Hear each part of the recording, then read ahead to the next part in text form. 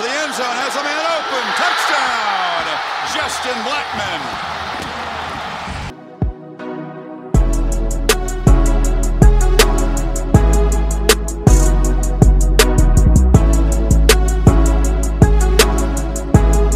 Welcome in, everybody, to another edition of Locked On Pokes. I'm your host, Colby Powell. Glad everyone is with me on this Monday. A lot to get to. I was only able to get one show in last week. Had some things going on, so I was not with you the normal 3 times like I will be this week, because we've got a lot to discuss. And we've got a theme song for today's show. That's right, everybody.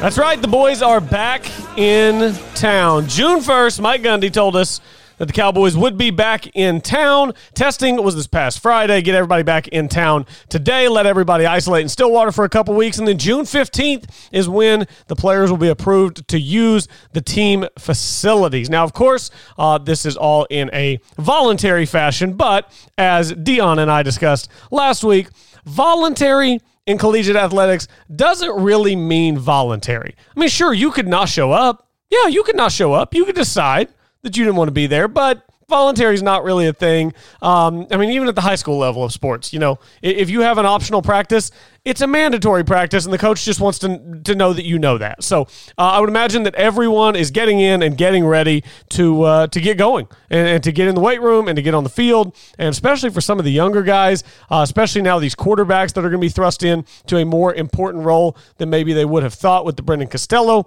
transfer. These guys are going to have to get in the playbook and really figure it out pretty quick.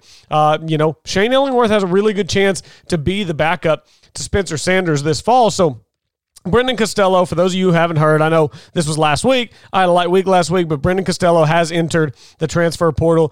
He came to Oklahoma State as a 3-star recruit out of San Clemente, California. He was the fifth highest signee for Oklahoma State in the 2019 class. And, of course, he got here. And, look, you never know what's going to happen whenever you get somewhere. I'm sure that he thought that he was going to have a chance to compete for the starting job. But, you know, at some point, the writing is on the wall. And Shane Illingworth came in this cycle, 4-star quarterback, and Oklahoma State brought in a junior college transfer, Ethan Bullock. So it didn't seem like Brendan Costello was really going to have a chance to get on the field. Don't blame him one bit for deciding that he wants to go elsewhere. Wish him the absolute best. Hopefully he goes somewhere where he can get himself on the field and can play. So best of luck to Brendan Costello. But again, that means that these young guys, Shane Illingworth especially, 4-star recruit, big name coming in.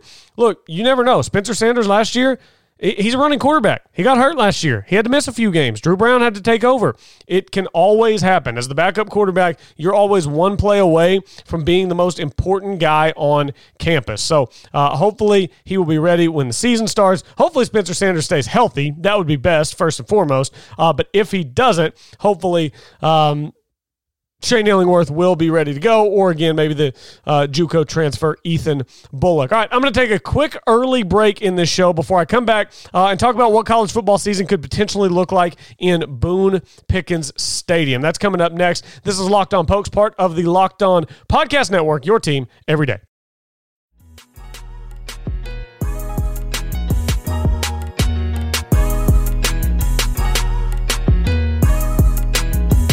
Welcome back. Rolling along here on Locked On Pokes. Colby Powell with you. It is another week in the state of Oklahoma. Another week closer to football getting underway. Follow me on Twitter at Colby J. Powell at Locked On Pokes. Take a couple minutes wherever you're listening right now to rate and subscribe to this podcast. I would greatly, greatly appreciate it. So the question now becomes, so we've got players back in Stillwater. Everybody's getting ready to go, and it kind of seems like college football season is going to go off without a hitch. So now the question becomes, how many fans are going to be in the stadium? And right now, it looks like there are not going to be too many, if any, restrictions. Deputy Athletic Director Chad Weiberg did an interview with the Tulsa World and basically indicated that the people making the decisions don't think that there's going to be any need to limit the attendance. You saw this past week, Texas has now loosened its restriction on outdoor sporting events. So Texas is now allowing outdoor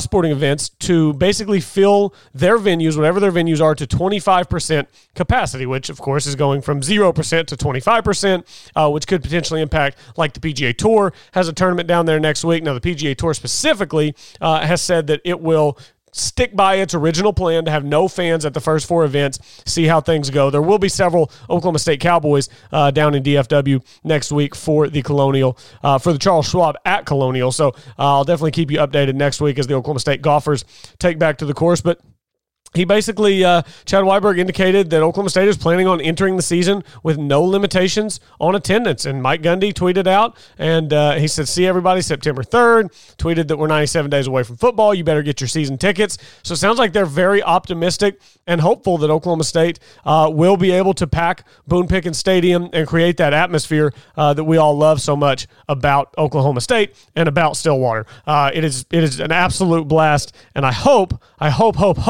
that we can all safely experience Boone Pickens this fall. And assuming that we can all experience Boone Pickens Stadium in a safe manner, I say let's get it rocking, baby. Let's get it rocking. Let's get the paddles going, and let's have some fun for college football season. Oklahoma State this past week was in the running right along with Auburn and Alabama for a big-time 4-star offensive line recruit, Jaden Roberts. Now, again, you're going up against Alabama and Auburn. Your chances probably aren't that great. That's just the nature of the beast in college football. And I've talked about this time and time again. You know, if you're not in the club in college football, it's hard to get in. Alabama and Auburn can offer this young man a more clear path to the NFL with a higher success rate of getting to the NFL than Oklahoma State can. That is a fact. More offensive linemen from Auburn and Alabama go to the NFL than they do from Oklahoma State, and these kids are making business decisions. It's why I don't think that parity of any sort is really coming back in college football anytime soon. I think we could maybe even see less parity as we get into the name, image, and likeness. I think it could go one of two ways with the name, image, and likeness. Either we see less parity because guys want to go to the big schools, because if you're a star at one of the big schools, you'll be able to make more money, or it could go the other way where maybe a star, instead of going somewhere like Alabama, he's like, you know what? If I go to Oklahoma State, I'm a big fish in a small pond, so I'll get all of the sponsorship dollars in my small pond as opposed to going to Alabama and being overshadowed by someone else. Now, I'm not a star. Nobody knows my name. It's hard for me to make money off my name if nobody knows my name. So I think it could go one of two ways. Really looking forward to seeing how it plays out. But Jaden Roberts did commit to Auburn last week, so Oklahoma State lost out there. But Oklahoma State still has a lot of targets in this upcoming class, in this 2021 class. So don't be surprised if Oklahoma State signs an entire offensive line worth of linemen in this next class. Don't be surprised if there are 5 or 6 linemen in this next class as Charlie Dickey continues to try to rebuild an offensive line that essentially had gotten torn down to basically nothing during Mason Rudolph's time at Oklahoma State. Now he's trying to build it back up, and he's doing a pretty good job early in his tenure. Going to take another break, come back. I want to talk about an interesting, free agent, may not be the term you want to use in collegiate athletics, but for lack of a better term, there's an interesting free agent running back in college football that could potentially find himself as an Oklahoma State Cowboy. So I'll talk about that and much more as I wrap things up next. Stay with me here on Locked On Pokes, part of the Locked On Podcast Network, your team every day.